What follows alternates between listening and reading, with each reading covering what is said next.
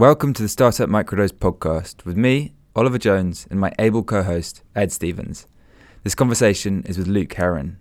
Luke is the founder of TestCard, an award-winning and venture-backed medtech startup which allows users to test themselves for a number of medical conditions at home and receive instant results.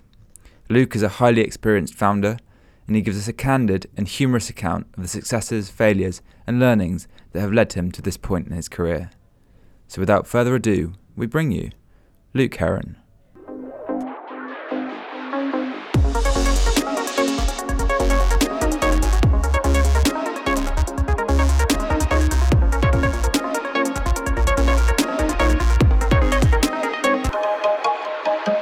Good afternoon. We are joined today by Luke Heron of TestCard. Luke, thank you for joining us. Thank you for having me. We want to talk about TestCard, which I think is a really exciting product. But could you give us a little background that led you up to your current entrepreneurial activities? So, immediate run up to TestCard. So, my co-founder, Dr. Andrew Botham, and I, our kids go to the same school. So that's how we met. And the conversation, the genesis moment, I guess, was a conversation around how bad men are, in particular, at going to the doctors, specifically around prostate health. So we had a conversation about creating a non-invasive test that someone could do it at home, so they didn't have to. Men are lazy, so they could do it at home without any pain and monitor their PSA, prostate-specific antigen levels. And that was the sort of the founding moment of TestCard. The regulatory pathway, by the way, for that product is long and complex. So the process of developing the tech that could do that, we developed tech that could actually do many other things that were much easier to bring to market, like pregnancy, UTI testing, and we've got a diabetes screen which we developed for one of the world's largest health insurers. So it's, I don't know if that gives you a good overview. I think so, but how did your co-founder know to come to you? It wasn't really like that. And Andrew and I are friends, so our families often have Sunday lunch together. And I think it was probably one too many bottles of wine. I think this company never would have been formed without alcohol.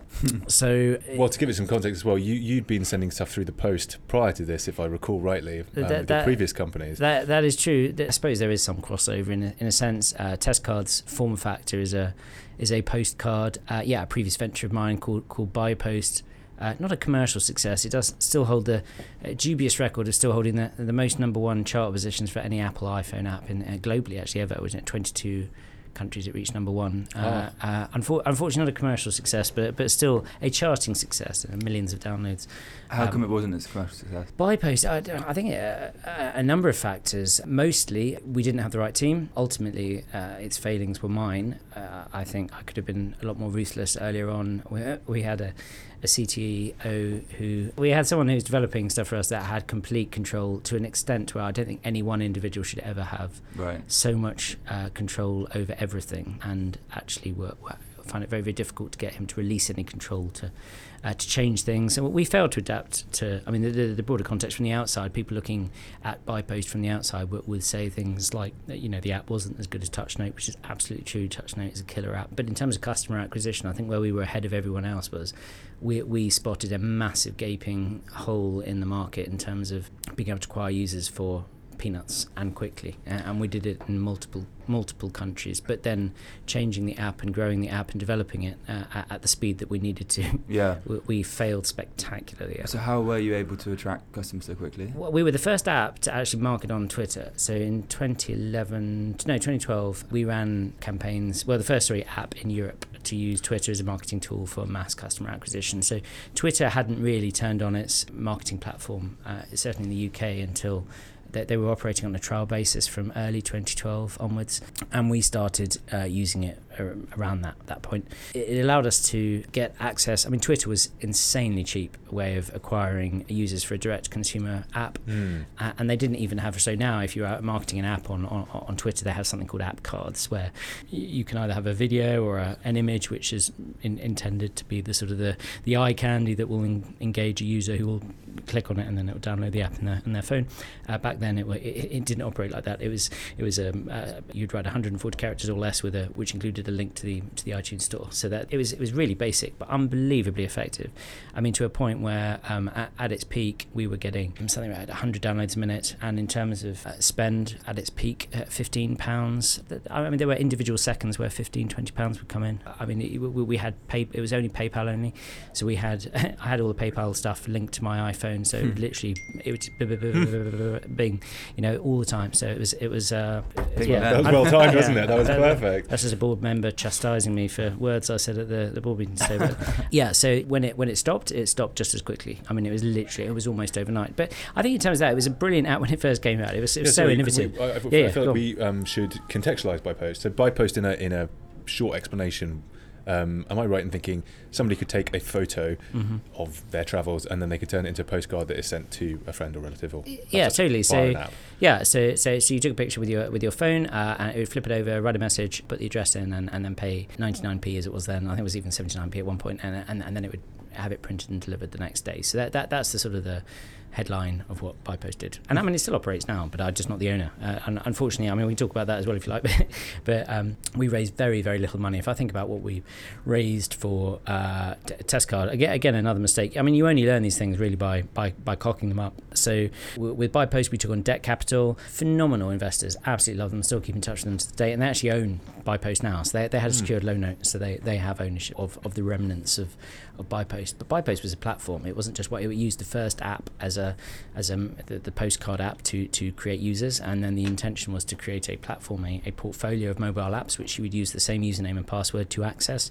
We sold credits, so you'd use BuyPost credits to pay for different products and different apps. So we had an app which I came up with called Sweetjar. So if you remember Woolworths back in the days where you could do pick and mix and fill up a jar of sweets with candy, and then you write a label and it arrived the next day in the mail. The issue with that app was fulfillment, but again, we were taking $4,000 a day in revenue on that.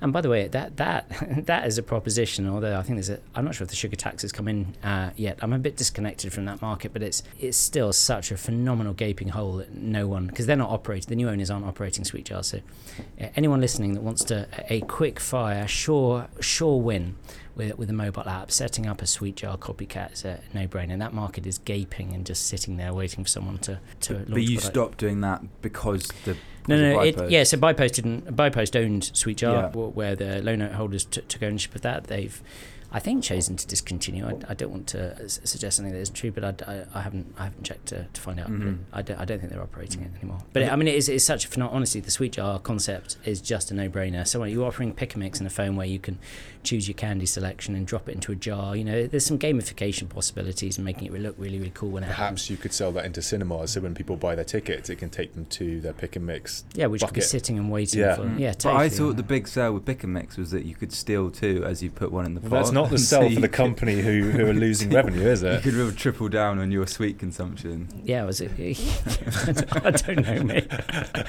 Yeah. What was the problem with fulfillment in the pick and mix world? In terms of, I mean, I wasn't involved with the fulfillment, but all we knew is that so many orders just didn't arrive. So I don't know whether the report is the postman the postman was getting hungry on the way for delivering the sweets to the door. But I have absolutely no idea what happened with the fulfillment. It was just a colossal disaster in terms of packaging these jars up and ensuring that they made their way to their intended recipient. It just didn't work out. So I'm sure there's a way of solving that. I'm sure with fulfillment, again, it's just that we operated this thing on a team of 4 people. So bear in mind, BuyPost should have, I mean, it had decent margins on all of its products, its ability to come up with incredible ideas and launch them. I think that's the biggest thing, because if you wait until something's perfect to launch, you've obviously waited too long. I think I don't know who came up with that first, but that was always at the back of our minds. I think in terms of ensuring that you then continually aim to perfect a product that you already have out in the market, we failed at that, definitely. So. But what was fascinating about this story is you're generating a lot of money. Yeah, and it's a sort of cautionary tale for some startups that what's the end goal in that? Can you just have a very cash generative business for a couple of years, or is it going to be built to exit, or is it going to be built to be a unicorn? But did you have a sense that it was always going to get more competitive with the pricing of acquisition of new users, and it would have a life cycle? Or you don't think that at the time when you're the first on the market, you assume that the gravy train will continue indefinitely, and I certainly did. But I think the lessons to be learned from Bipost are entirely management incompetence lessons, in terms of being ruthless. There were so many, they were all employment decisions which we should have made, which is largely termination when it just doesn't work. When things aren't working, I know that's complete polar opposite to people like, Richard Branson. I think it was the guy that said just forgive employees and give them as many chances as they need. But when someone is serially incompetent and actually costing you way too much, you have to stop. You have to find a way. But our problem with Bipost was a technical one. The technical complications in terms of developing and continuing to develop apps that were already out there and making sure that we had complete ownership of the development process, and we didn't. We had one developer who was in complete control of everything and would not release anything, and so we were operating at their speed. And so, it was a massive learning curve in terms of how not to manage a app-based enterprise. How would you structure that relationship now with the development teams? So in terms of development, in TestGuard, no one individual has such huge amounts of control over everything. So firstly, I'm involved to a certain extent. My coding ability is very limited. But in terms of our technical team, we have 5 developers, all of whom share all responsibilities. Everything is documented to an extent where any one person can be hit by a bus and then someone will be able to easily inherit what they've been working on the day before the next day. So in terms of handovers and a sort of I think as seamless as it is possible to be in terms of development, we have created a team and an infrastructure which is fairly infallible. I don't think you could come in there and one individual cannot wreck everything. We can roll code back. In terms of complete control over absolutely everything, we've nailed it. You're bust proof. I totally think so. Yeah. And by the way, this would never have happened if we hadn't cocked up so spectacularly on Bipost. Mm-hmm. So yeah. I mean, one of the more mature insights I think we've had on the podcast, because admitting that you've lost control of something is difficult to sort of factor in the cold light of day, but I think a lot of people that I meet are strong in operational backgrounds and are looking for a technical founder, but in hunting for that person, you do see a lot of control for your initial idea or whatever it might be to trust somebody else to build it the way you want to, and if they're highly competent and feel it should be done a different way, it does seem that people butt heads. Yeah, but I guess the other thing is you need a purpose-driven company. So Bipost, at its core, what was its identity? I mean, it's just like, do people need an easier way to send postcards? Is that really going to have an emotional connection with people working for the company? No. There wasn't any sort of real mission. There wasn't really any purpose other than to generate a return for the shareholders with a clever idea. But, I think now employees, people working for a company want to have a cause to work for. They don't just want to be developing something. They want to be developing something that they believe in. It's much easier to build a culture around the purpose as well. Yeah, I agree. Yeah, totally. What was the timeline between Bipost and TestGuard? There was a sort of 2-year gap between the two. My sort of final day in Bipost was around September 2016, and so that's not a 2-year timeline. TestGuard was incorporated in May 2017, so that doesn't really work, does it? There was a tangible difference. I think the conversation that Andrew and I had about creating this sort of product had happened whilst Bipost was still alive. There's a postal theme. There is a postal theme, isn't there? But TestGuard, which has a product which will come to market later this year, it is not just a product that is distributed by post. So, for example, and we'll talk about it in more detail, I'm sure, but the NHS North West London has confirmed it's rolling out to all 2.5 million residents later this year. So that will not be a by post type delivery. I imagine it will be a collect from your GP. Right. We won't have control over that, but yeah, that's what will happen. Then I guess, well, somewhere in the back of Andrew's mind, perhaps there was just hearing what you're doing by post, and it's percolated through his subconscious to become the inspiration. Well, surely TestGuard, the name, that is inspired by a postcard. So looking at it now, it looks like the same size as a postcard. Yeah, it is the same size of a postcard, and that's, I guess, that having a deliverable form factor was absolutely key to this. Having a product that is largely biodegradable. So there's strong environmental credentials with TestGuard too. But really, it's the fact that we can leverage the technology that all of us are carrying around in our pockets now anyway, and use it for a higher purpose. The iPhones or Android devices, they are computers that are in excess of 10,000 times more powerful than the computers on board the first Apollo mission to land on the moon, and yet we're not using them for the things that we could be. So if we can use this tech to diagnose diseases and conditions more effectively than is currently the case, if you empower people to diagnose themselves at home without actually having to go and see a doctor. When they go to see the doctor, they can be empowered with more information. Yeah. So I'm imagining, you mentioned earlier that the reason when you met Sunday lunch and you had this conversation, it was about, did you say specifically men? Oh, yeah. Not testing themselves? So I'm imagining the two of you saying, have you been tested recently? No, I'm not going. I don't want to do it. Yeah, I mean, we were both approaching 40 at the time. So when you hit 40, you do get a letter from the GP. For a prostate or something? Yeah, so it's a prostate exam. And thereafter, there's an annual blood draw to measure PSA levels. There's a number of problems with this, by the way, but we think that doing a urine-based PSA test, which is done on a monthly basis, you'll be able to track PSA levels, and as and when there is a spike in PSA levels, which can be an indication that there is an issue. Certainly, it's always worth following up if such a spike was detected. We'd be able to empower people to take preemptive action.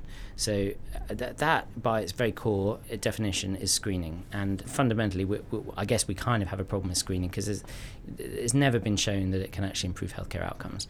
Whereas I think what we developed with this tech that could use the camera on your phone to basically read a urinalysis dipstick, whether that's a line on a card and how strong that line is, or detecting colour changes on a panel of perimeter pads on a test strip, you are able to, with the camera on your phone, deliver a level of precision that is unquestionably more precise and accurate than a GP would be able to do with their eyesight. Deals with a number of issues in terms of GPs are terrible at using dips that are out of date. The cans usually have a 2-year expiry on them, but as soon as you pop open the can, they're done in 30 days, and there's no GP that gets through 100 of these in a month. And again, what you might see on a test strip would be different to what I would see. It's highly subjective. Right. And it puts controls in place, so when it's dipped in a urine sample, you'd have to read it at specifically the right point. If you don't read it at the right time, the test will invalidate and you'd have to start again. So it's putting precision, levels of controls and ease of use into a user's hand, making unbelievably bomb-proof. They can get a binary response to a binary question. Have I got a UTI? Am I pregnant? Have I got this, that, the other? So the user journey is, I'm at home, I think I need to have my prostate tested, or whatever intuition I have, or I get told that I should. I then download the app and order a test card, which comes in the post. Yep, that's one user journey. So I should just say that the PSA, the prostate screen, was. The timeline for that coming to market is probably another 2 years. So the products that are coming out this year are a UTI test. So UTI is urinary tract infection. It tends to be a women's healthcare issue predominantly, rather than men. And men can get them too, but it tends to be women. That product will come out later this year. We're pretty much close to finalising with Superdrug in terms of being stocked there. It'll be available online. The health insurer Aetna is rolling test card out globally. They're a $60-70 billion company owned by CVS, the pharmacy chain in the States. We're working with a bunch of other companies as well. So I think in terms of where you'll be able to get it from will be anywhere and everywhere. But I'm just thinking, if the main sell is that you're trying to overcome the sort of the reticence that people feel about going somewhere to do something like this. Yeah. And so if they can get it with the ease and also the privacy of their phone, basically. Yeah, sure. So the idea is that you will be able to diagnose a UTI and then be forwarded on to a prescribing pharmacist or GP to get the prescription. So that's the user journey. It's preventing an unnecessary trip for an issue that should be solvable remotely. There are many reasons that people don't go to a GP. I mean, for us, it might be reluctance, but for others, there's infirmity, frailty, mental health conditions sometimes can stop people wanting to leave their home or able to leave their home. So I think test card genuinely solves a lot of issues that are confronting people, which is isolation. People are isolated from healthcare for a number of different reasons. But economic isolation is another big one. The cost of our production is our product is largely paper based, so it's incredibly low. So we can offer it's the definition of an exponential disruption, really. I mean, in terms of it is infinitely cheaper, 10 times cheaper, is 10 times better, 10 times more accurate, and 10 times easier to use. So it ticks all of the boxes. This should be the future of healthcare for everyone. So whilst we're going for the low-hanging fruit, there are easy pickings, the stuff that's really should be done at home already. UTI testing, pregnancy is already done at home. So we've got a pregnancy test coming out too, which will compete with the likes of Clearblue Digital and First Response and various others. But they're massive pieces of plastic that... Yeah, they're totally. So it's every time you're using one of those, you're effectively throwing away a Casio watch. Whereas with ours, it's using the tech that's in your phone, which, by the way, is much better than the tech on those things. Yeah. And with our pregnancy test, we've added in some bells and whistles. I mean, people might say it's a bit of a gimmick, but we offer a due date for a positive pregnancy test, which is no more or less accurate than the GP would give you on your first visit. The first real accurate date you get is from a scan, but this will give... It's a nice to have, and it's worked out from past cycle information. And then if you're not pregnant, this is the first pregnancy test in the world that will give you an indication of the right time to try and conceive. So it's a positive spin on pregnancy. So if you are someone that wants to become pregnant, then I think our pregnancy test will be one that will be more engaging and people want to use. Yeah, so you don't have to go to a fertility clinic. I mean, we can't solve every problem right now, but that's... Yeah. Can I have a look at it? Yeah, of course you can. This is a UTI test card. So I was thinking with each card that came through the post, only based on images I've seen on your website, that 3 strips appeared, which in itself could be better for the end user who's worried about their health, that a GP may see quickly, say it's a negative result, you can go home. Yeah. Whereas this, if you're worried it had a UTI, still feel symptomatic, you can check again, maybe another time, and then 3 tests, and then... We do. Yeah, I think when it comes to market, there'll be 2 rather than 3. But okay. You're right. I mean, the one that you've got there has got 3. So the way it works is the dips, they pull out. By the way, the reason I'm providing for more than one is to allow for user error. Yeah. So the tech itself is, you really can't mess this up. The only way that this could give a false result would be if you were using someone else's urine. Well, I guess you could do that, yeah, but I guess that there has to be an investment on the part of the user to want to know the right result for their situation. So assuming that they're not trying to fudge the system somehow, you can't really get anything wrong. The app won't let you, it cannot read the test incorrectly, so if the camera on the phone, if there is any smudging or any issue covering the camera or whatever, the app picks that up. It's and with something as subtle as colour, it removes by lighting conditions. That's the major technical barrier that we've overcome, which there are some other companies doing relatively similar things to us. Oh, cool. And they haven't overcome this major challenge, which is removal of ambient and interfering light. So if we did it in here right now, this is probably the perfect, most ideal lighting conditions. We shan't pee on any strips just yet. Well, you can do a live demo if you want. I think that coffee would probably produce the most interesting result. So that's the major technical challenge, and all the others have had, which is interfering light. Yeah. So quite complicated by the sounds of things. So because our competition, for example, we've just done a pilot study with Roche, one of the largest pharma companies in the world, where our tech was stacked up against their fixed terminal scanners.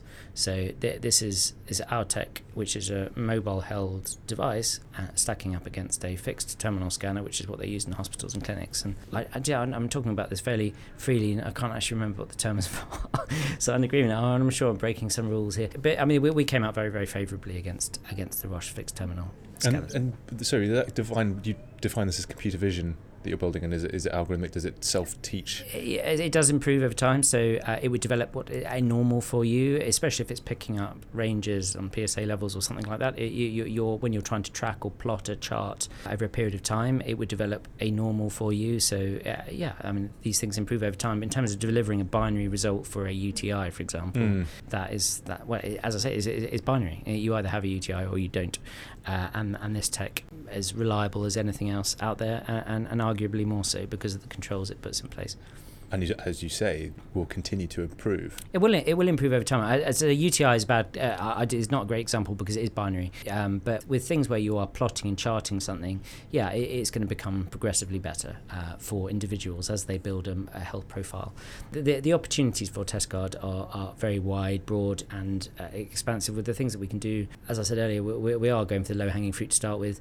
It's in the same relationship that people have had with pregnancy, doing pregnancy tests at home for 30, 40 years now. That you're now going to be able to do the same with UTIs, starting with UTIs, but pregnancy coupled with ovulation. Then we're doing a long-term kidney disease management from home. We've developed a glucose screen for people who are undiagnosed diabetics in India. It's not really an issue in the UK in terms of people who've been living with diabetes for a long time. I mean, I'm sure there is a meaningful population size that haven't been diagnosed, but in India it is a colossus issue.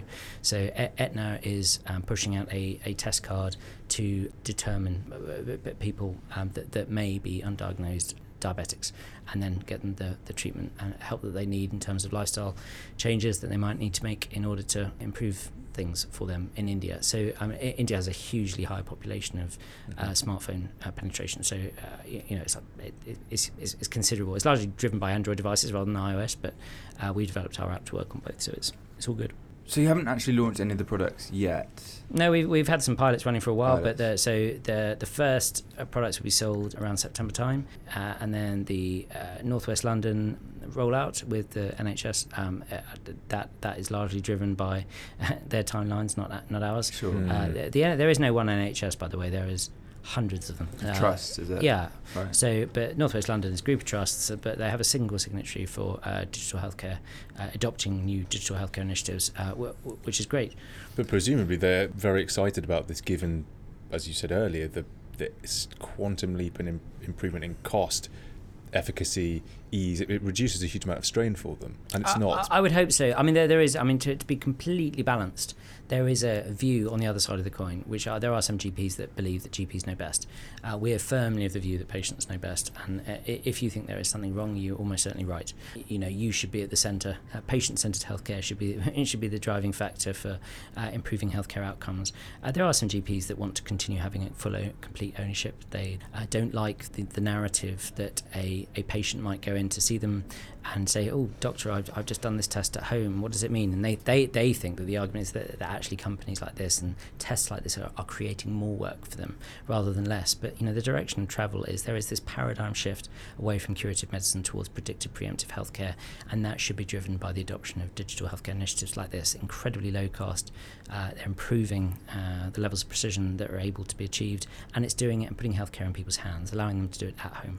That is the direction of travel. So we may meet some resistance in the UK, but globally, I think Testcard is in a phenomenally strong position to disrupt healthcare.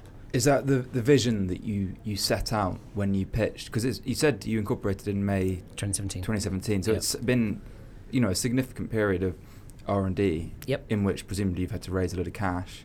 We've raised a bit, yeah.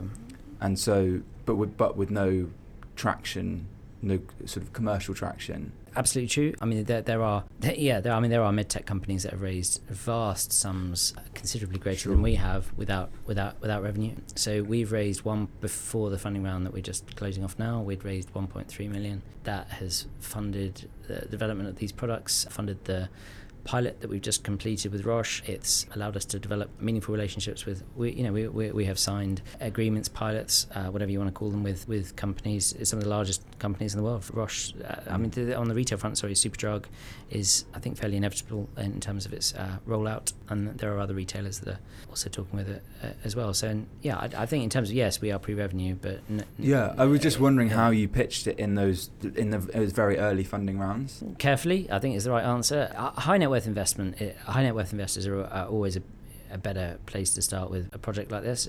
So we went to former managing director of UBS in Hong Kong, a chap called Chris Craigwood. He's a very established business angel in London, and he invested £100,000 really early on, believed in the vision and loved the team, and he's been incredibly helpful for us going forward. Right. Thereafter, we got VC money in the round after that, but that was after we had a fully operating product.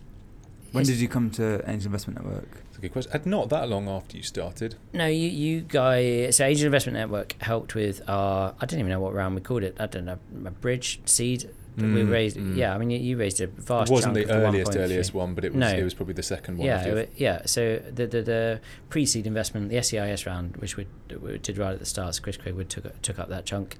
Then following on with that, so the next round, so a seed round, Angel Investment Network did most of that. I remember seeing Luke's deck, and to your point about where do you start with it, it was really, really well prepared. It just looked great. It looked absolutely amazing, and it was that gets you excited, and then. Yeah, it was simple enough to be completely evocative. Like it just was like zoink, you could get your healthcare test through your post in a very simple card, and then the complexity of the technology came in to kind of give it that IP spin that made it exciting. And we were like, wow, this is amazing. Yeah, so the it's really cool. The IP portfolio has been strengthened massively since we raised money with you. So I mean, we filed a number of patents revolving around our tech and how it's using the camera to. Yeah, to what degree can you defend that against incumbents? Well, I mean, our tech is. I say it's completely unashamedly. Our tech is better. So I mean, the reality is, and I think any company that is able to truthfully say that should, instead of skirting around the issue. Our tech is absolutely categorically better than the market incumbents. It does what it's supposed to do with a greater ease, and it does it without the unnecessary clunkiness of having this sort of backplate, which you have to sort of carefully put this urine dip onto a backplate and then read it. It's such an ugly process. The freedom to hold a test strip with one hand and your phone with the other to read it. Ease of use follows very, very closely after precision. So you have to make a product easy to use, otherwise you will get zero engagement. So I think we have a better product, and it's very different because they haven't solved the same issue that we have in terms of the removal of ambient interfering light. Otherwise they wouldn't have this backplate in order to contextualize what the dippers read it, how the colours have changed and interact, what they started out as. So I think that's it is defendable. But I mean, with patents, you have to file a bunch of patents in order to find out what's going to stick and what isn't. It's not a scattergun approach, but it's not far off. There's been a huge amount of work that's gone into our patent IP portfolio, but it's some of it probably won't get through, but most of it will. There probably is room for a brand to do multiple tests as well. The thing that I think will upset people is if they get the different user experience with, one company's test for my blood sugar and another one for my UTI, another one for home pregnancy. And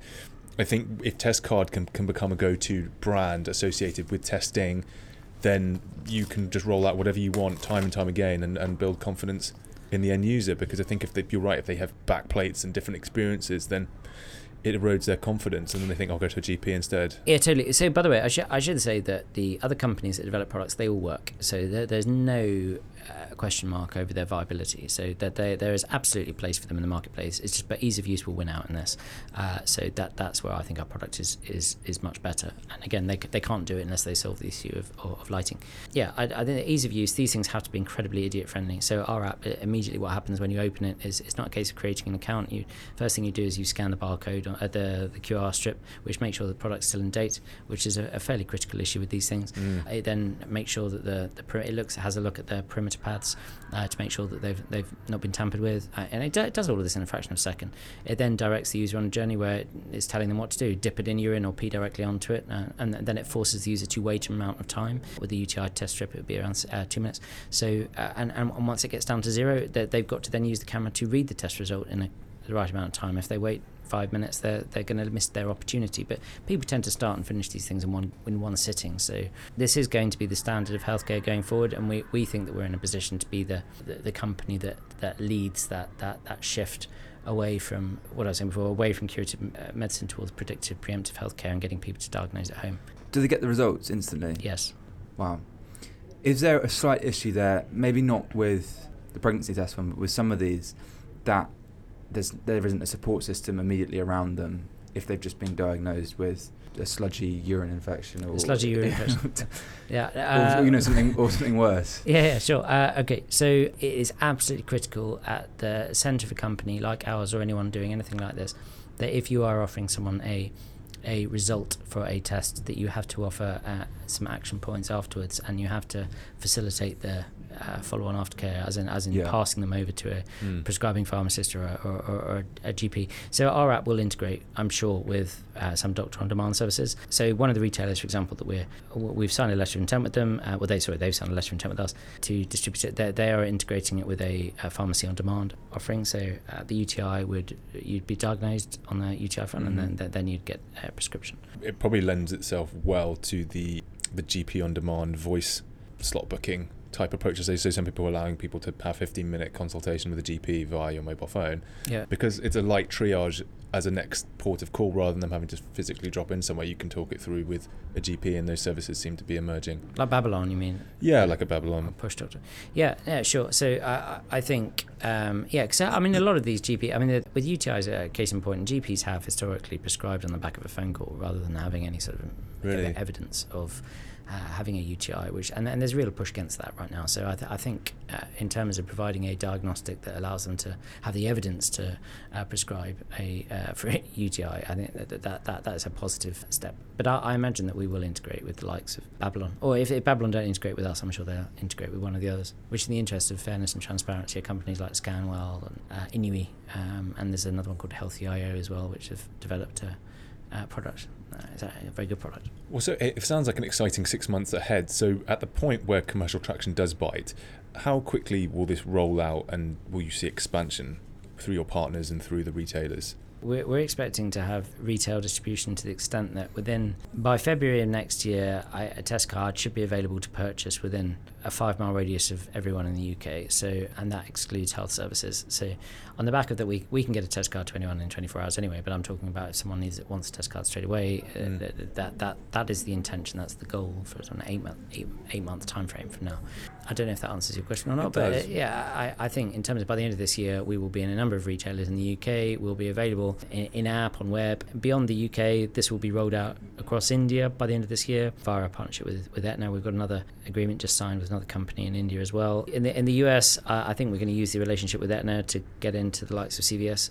So I think that's not concrete. That's hope. But the retail stuff in the UK is as definite as can be at this point. And when you go about marketing a proposition like this, do you do it through these partners, or is it something that you have to think about separately to sort of boost the traction they get? I don't like how. I loathe companies that are marketing diagnostics at home or any sort of diagnostic service that is somehow pretending to replace the fantastic work that GPs do. We are not by any stretch pretending to be a replacement for or a better than going to see and talk to your GP, which should always be your first port of call. However, we do think, as I say, there's this shift that's happening now where people are going to use, especially as the tech is getting better and better and better, responsible companies who are using tech in the right way to diagnose diseases and conditions out in the privacy, comfort and convenience of home, that is going to become a trend that increases,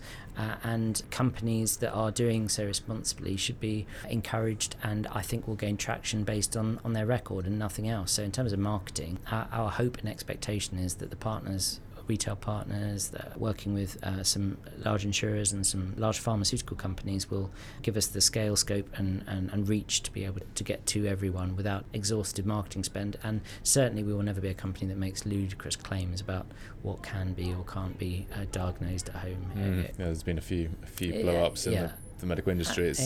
Because it's not harmless. I think promises about returns from nutmeg are one thing, and they're caveated with a warning that money can go up and down. But I think with health, it's not really a place to be exaggerating claims. No, absolutely, I totally agree. I mean, is this something that could go into the adverts on the tube to make consumers aware, or is that not going to be part of your playbook?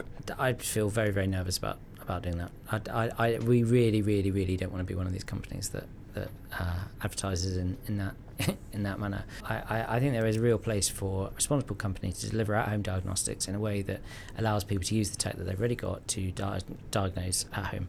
And in terms of how we reach those users, I think it very much lies in partnerships with larger companies and larger organisations, health organisations, to reach people, and only doing so for the instances, but specific diseases and conditions where it lends itself to use your tech at home, and actually where it's doing a better job than the current way of doing things allows.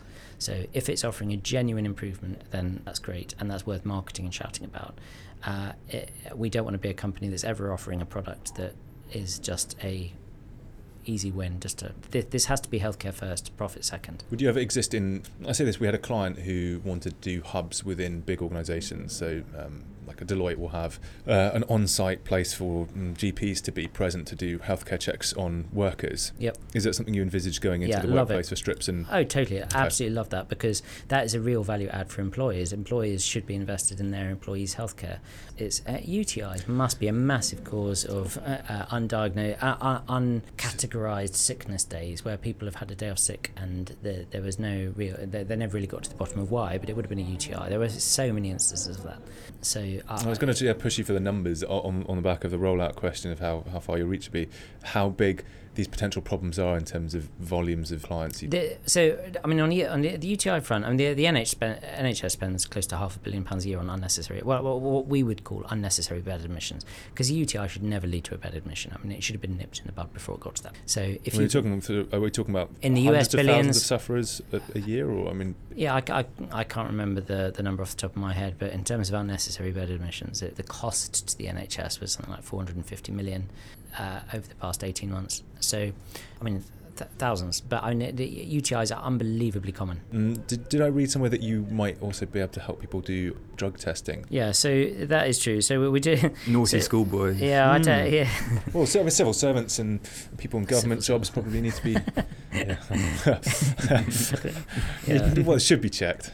But they all know now. They all admitted it. Yeah. I sneezed it. Yeah.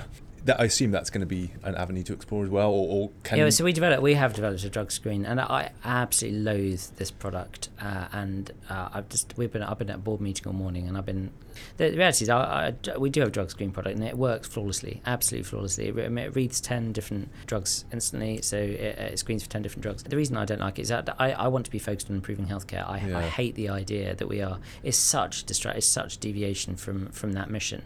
However, it is something we developed because it uses lateral flow testing. Lateral flow testing is where a band appears, like pregnancy testing. If you've seen a basic pregnancy test, not the digital ones, but the basic pregnancy test, the thin strip, a line appears on it, and you read that line, and where that line appears and how strong that line is, it determines whether someone is positive or negative. Yes, that's lateral flow testing. Lateral flow testing is also that the drug tests are lateral flow tests. Tech reads these strips and gives you a binary result. So yeah, we did develop it, but it was at the request of a specific company, and those. I think it is going to be used by that company to screen employees.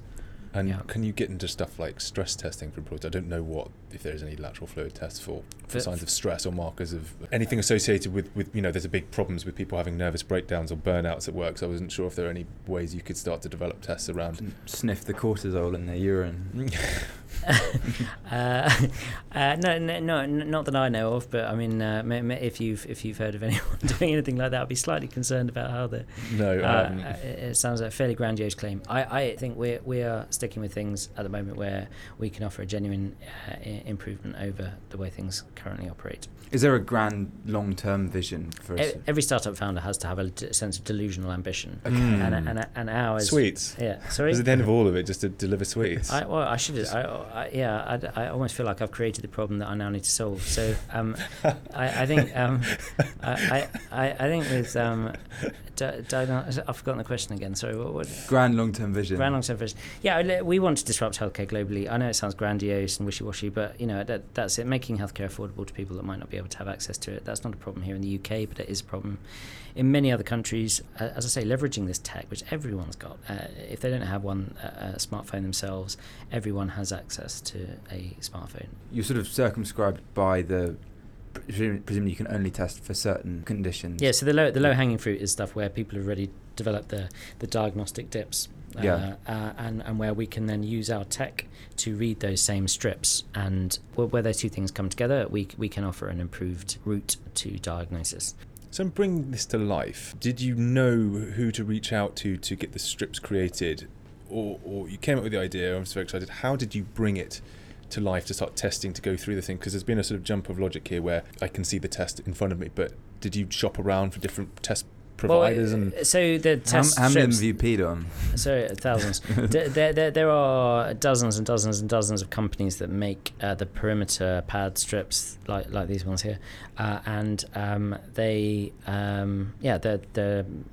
Siemens is probably the largest manufacturer of dips in the world, and you probably wouldn't have thought that. Roche is actually, don't want to slander, defame anyone, but I'm pretty sure Roche is smaller in terms of its diagnostic dip manufacture, which you wouldn't, if you thought those two companies, you would probably assume that Roche is much bigger than Siemens in diagnostic dips, but it isn't. So I know there's loads of others. There's Danaher, which owns Beckman Coulter, and then there's like Church and Dwight, and lots of others. So my co-founder works within the NHS still, and he's run a blood testing pathology lab for the NHS in one of the largest regions. So he brought an incredible depth of knowledge to TestCard in terms of how testing is done. We had a massive advantage in having. So my colleague is actually Dr. Andrew Botham. He's a highly respected scientist, which has an incredible track record in this space. So yeah. And he was a school friend. So our kids go to the same school, so that's how we met. So that's how we know each other. And my background is in consumer mobile, so it's this sort of union of science and consumer mobile coming together. And from his point of view, are there a lot of skill sets that he needed you to fill in for? No, I think in terms of the seed idea was definitely. Andrew said, wouldn't it be great if I knew that the quality of the cameras on the phones, because at that point we were on, I think, iPhone 6. iPhone 6 onwards was really when the cameras in the phones became so much better than the eye in a scanner in a clinic, in a hospital setting. Right. That at that point there's no real turning back. So, and urinalysis, by the way, which is what we do. We're just doing urine at the moment, but in terms of what you can do with blood as well, which is no one has really done this yet, in terms of using whole blood testing where it's lateral flow based. So again, it's reading a band, but lateral flow testing for HIV or for HbA1cs or diabetes markers, that is possible with blood as well with our tech. So it's not something we've pushed out into yet, but I think it's fairly inevitable. But on the I've waffled on for so long that this is also incredibly serious. I think we need to lighten the tone a bit. I don't want to be one of these healthcare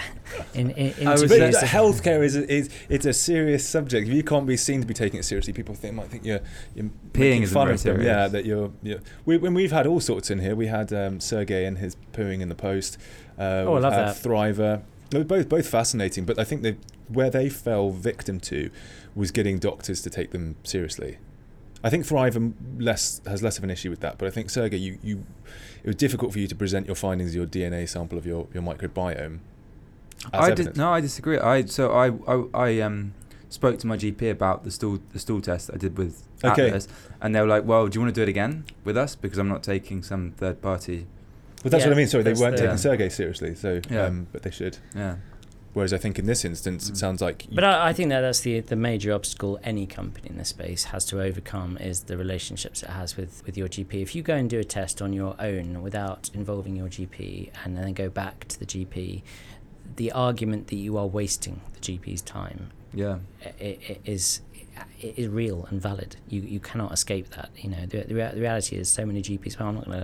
They're not going to go and research the validity of the company, the claims of the company that you've used.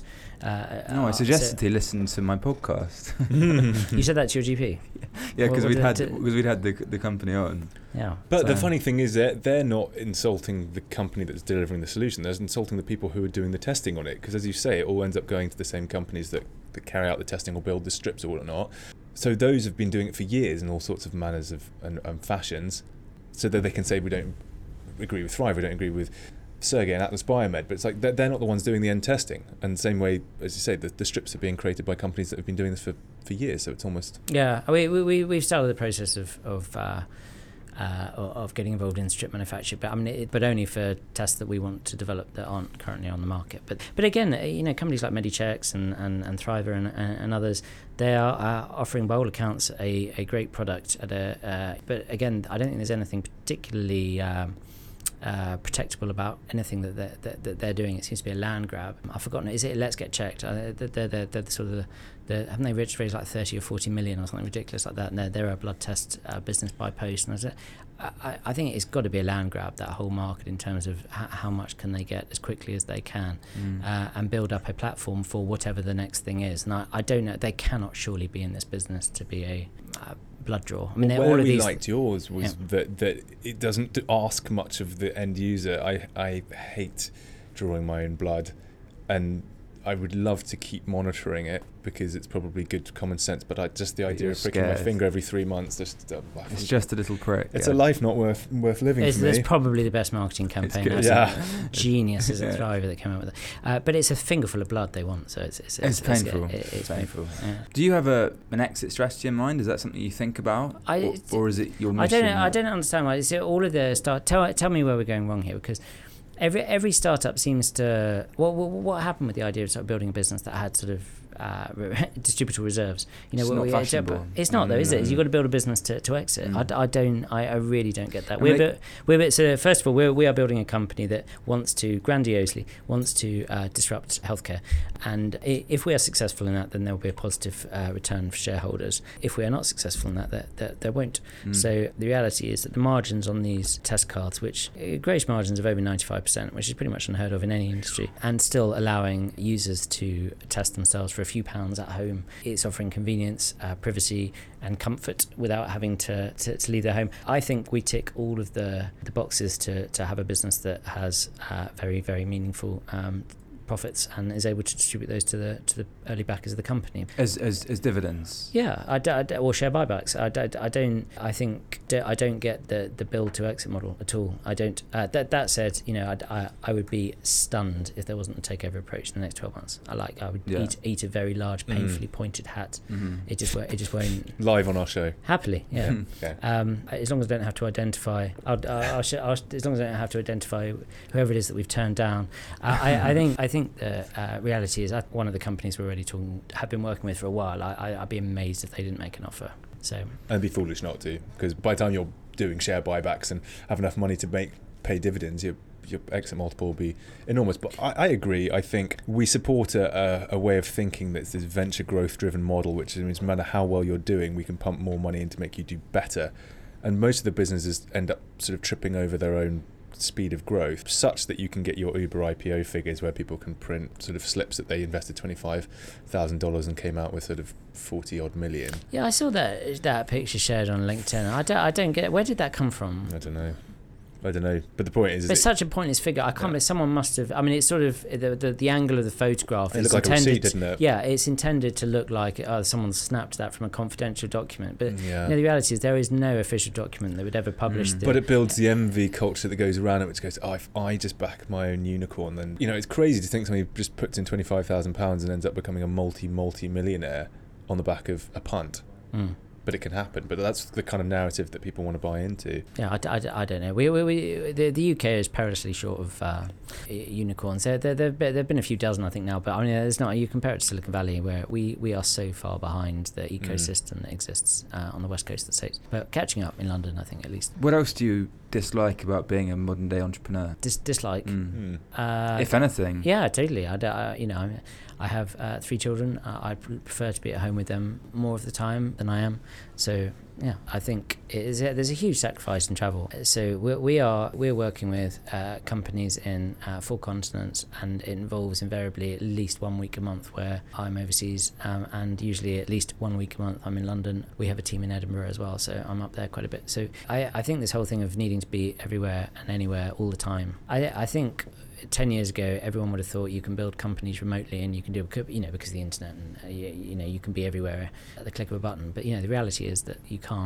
Nothing replaces personal contact, especially when dealing in India with Indians. I don't know how racist that is, but it is true. I'm very happy to say it's relationship based. Yeah, I mean, in India I think the real issues we have, the cultural differences, are that it is so difficult to get people to do things on the time frames. And between the different states as well. I mean, each state in India is its own country. I mean, some have to have like 400 million people in one state, so they don't even behave like each other in terms of they just have their own cultural nuances. Yeah, no, I agree with that. I mean, India is going to be an absolute colossus. There's no question about it. Being an entrepreneur in India with an ability to create a product with excellent levels of customer care, if you can do that in India, you'll make an absolute fortune, because the numbers of companies that are launching in India where the customer care is just an afterthought, they are 10 a penny. They're everywhere, and that is so we deal with some of our manufacturing bases in India. So the products that we're spinning out with Aetna, we have this conversation with Indians in India. So it is a very well publicised and broadcast issue, and we're not the first company to encounter it. But it is the differences in every country are vast. But I agree with you about India. Every state is different. So yeah, it's one of my favourite places to visit is for the food, if nothing else. But it's an incredibly frustrating place to do business. Again, I think that's all going to change. It has to change, so it will change. But it will be driven by, it's much easier if you're an Indian in India. It's much easier to get business done than being a Brit, I think, in India. But again, you could say the same about many countries, I'm sure. In the States, or would you expand to China? China terrifies me, but I'm probably not the best person to. I have an unnatural fear of China. I think I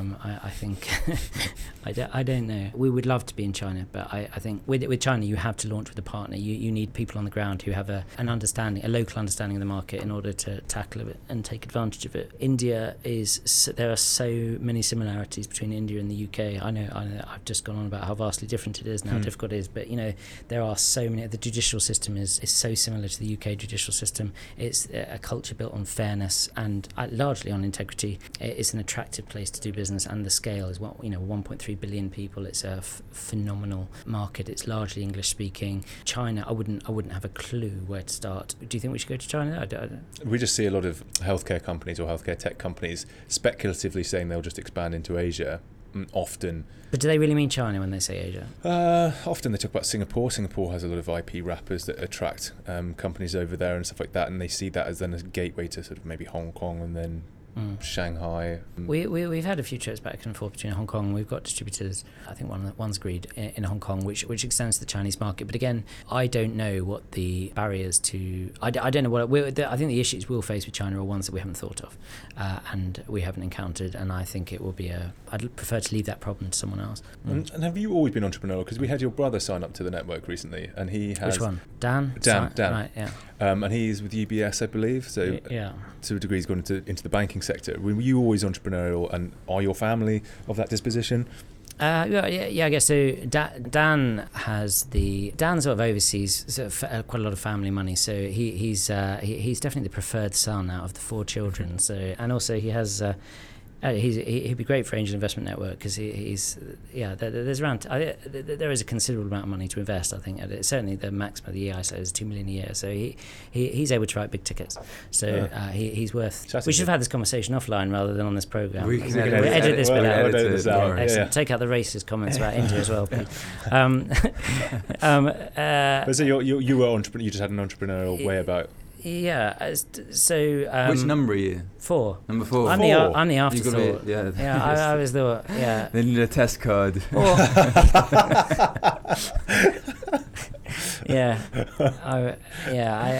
think they left the fuck up till last. So, yeah. Are you allowed to swear on this programme? Yeah. I'd say you're doing remarkably well. We're just very humble with it. Remarkably well? Yeah, I've always been excited for Test Guard. You guys have raised round after round and continue building on the promise that it started off as. I don't think at any point we've seen your deck and been sort of like, oh God, they're stalled. It's always been a good story, and Zav's always had a great time raising for you guys. So I love everyone at Angel Investment Network. You have genuine investors on there, which I think some real chunky number writers. So You recently made an investment yourself. Did I? According to Crunchbase, anyway. Odoo. Yeah, Odoo. Yeah, I bought 10% stake in Odoo. I think it's absolutely brilliant. It's cool. Explain a bit about it. So Odoo is basically PRS is the organisation that oversees the payment of royalties to artists. And whether you're an office, a cafe, restaurant, whatever, if you play music in your office, you have to be paying the PRS license fee every year, but in addition, you have to take notes. You have to record what is played and how many times, whatever. It is part of the filing. So Odoo has created a device which listens to the music being played and deals with the filing automatically. So it deals with the administrative burden of filing for PRS. What was the existing way they did that? Firstly, the vast majority do not record as they're supposed to. So no doubt. Like Starbucks or wherever you walk in there. And not a chance is anybody I see in Starbucks recording the songs they're playing. A lot of them are incentivised to record. No, they're not, but their PRS are starting to fine. You can get like £1,000 fine, and I have met people who have been fined. So what happens is, by the way, a lot of companies get around this issue by playing a public playlist which they force on all of their branches, for example, or have a centralised radio. Like Co-op. Like Co-op has KFC, Co-op radio. Yeah. So that's how they would get around their filing, and they would just say that all of of their restaurants and all of their things are all playing the same stuff. But there is a question mark over whether that meets the threshold for recording what is being played and who polices that. So with Co-op, they could say, we've got one playlist we're going to pay you royalties on, avoiding the 600 odd stores that everybody's listening to the music in, so we would pay once instead of 600 times if we were to play independent playlists. Yeah. So, by the way, the reason that this company was founded, so Ryan, the founder, the CEO, he was in a band called The Lines, and if you've ever listened to like Two Door Cinema Club, I mean, I am not claiming they copied The Lines at all, but there was a remarkable similarity between the two. And The Lines had a couple of top 10 hits, and he was wandering through a certain high-end retail establishment, not too far from here, and he heard Domino Effect, which is one of their hits playing, and this was quite recently. I think it was like a couple of years ago, and you know this was released 10 years previously, and he never got this was not recorded anywhere. This was not there was no license fee ever paid for this. He was missing out on his. I think this sort of triggered the train of thought in his head that there really wasn't a proper way of doing this thing. Anyway, just to cut a very long-winded story short, the chairman of PRS UK has joined the board of Audio as well, so I think that's lent huge credibility to what they're doing, and they've just had investment from Abbey Road Studio. Wow. So I think they're definitely in the right place at the right time, and it's really sensible value. I think they've raised 600 and something thousand so far on their current round. They're raising 1.2 at a 3.6 million valuation. So they'll get the rest done. And does that give you an appetite for more angel investing to come? I don't know. It depends how well this one goes. But I've got quite a few stakes in a number of businesses. But yeah, I'm all in on Testcard. So this, I think that's where my focus is. It's not an angel investment. Also, I'm not a big fish. There are much better ones to go after than me. We do some quick fire questions. Yes. You up for that? The first one isn't very exciting. A prediction for the future. It might be exciting. In relation to healthcare, or in relation to as you will. Okay, let's come back to that one. I'll come up with something grandiose. A book or resource or tool that you recommend? The book that I'm reading at the moment is the follow-up to, the Social Network movie about Zuckerberg. Yeah. So I've forgotten the author's name, Ben someone or other. He's written a follow-up to that, and it focuses on the Winklevosses, because I think they didn't come off particularly well in the portrayal in the book or the film. But he's followed up, and the fact that these guys have complete integrity, and they're actually really smart, and they're doing a lot in the cryptocurrency space, aren't they? I love. I don't know. I'm fascinated by that whole story. Zuckerberg does not come off particularly well, I think, in this latest instalment, really? Because it picks up right from the settlement.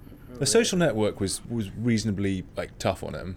Yeah, but I don't think it did his reputation any damage, did it? I mean, it presented him as this autistic genius. So I don't, the slight sort of. Whereas the Winklevosses just came. His mate quite badly. Eduardo. Yeah, he didn't come Severin. across that well. Yeah. But that just came in making me come across as a ruthless businessman. It didn't. It didn't create this sort of. Whereas some of the stuff in this latest book really. But the same period of time. Yeah, it is from the same period of time. But I haven't finished it, so I'm selling a book which I haven't. And by the way, this is the first book that I read in years and years and years and years.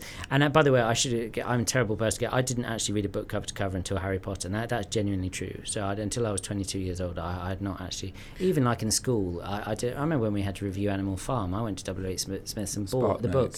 Yeah, unbelievable. I don't think it's Spartan. It was someone else. There was a review of Animal Farm, and I just plagiarised that. It was amazing. That's why Harry Potter's a cultural phenomenon, because it made people like you finish a book. Yeah, it was several books. Yeah, it was unbelievably big addictive. Books.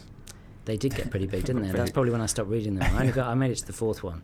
Yeah, they got way too big after that. Back to the book about Mark Zuckerberg. What these books aim to do, which is really quite nice, is sort of unearth this Silicon Valley culture a little bit. There's the one about Theranos Therapeutics that's come out. And Bad Blood. Yeah, by the way, the best thing about that, because for a long time I sort of defended, in my head I was defending Elizabeth Holmes, because I thought she was unnecessarily vilified in a similar way to sort of Fred Goodwin, but they're totally different. Fred Goodwin is absolutely not a criminal. Fred the Dread, is that right? Fred the Shred, I think it was his nickname. I think he was he was a scapegoat and did one 1 or 2 deals too many.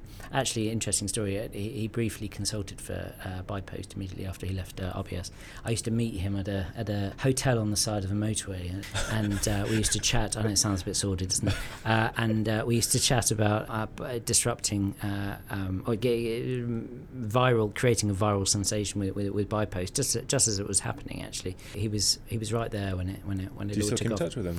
I tried to. I sent him messages, but he's off the not. radar. Oh, he's totally off the radar now. I've kept his mobile number, but again, he's not responded to anything for quite a while. Shall I read his number out over line? Maybe some of your listeners can get a better response to him. Let's have a look. Fred Goodwin. So it's 07711. This number is not made up. 666. Got it. Fred, if you're listening, I'd love to. 666. Yeah, it is. Yeah, the number of the beast. Yeah, it is. But they have found an older version of the Old Testament, by the way, where it's actually 616. Okay. So that number. yeah. I thought it was a 636, and it's a mistranslation. Oh, really? There's actually 6. There you go. So So 666. Well, either which way, it's not 666. Yeah. So I think there's. Okay, well, he's off the hook. So, and his phone number's on. Well, for the last hour, your listeners have listened to complete shit from me, so at least they've got some valuable information. This is useful historical context.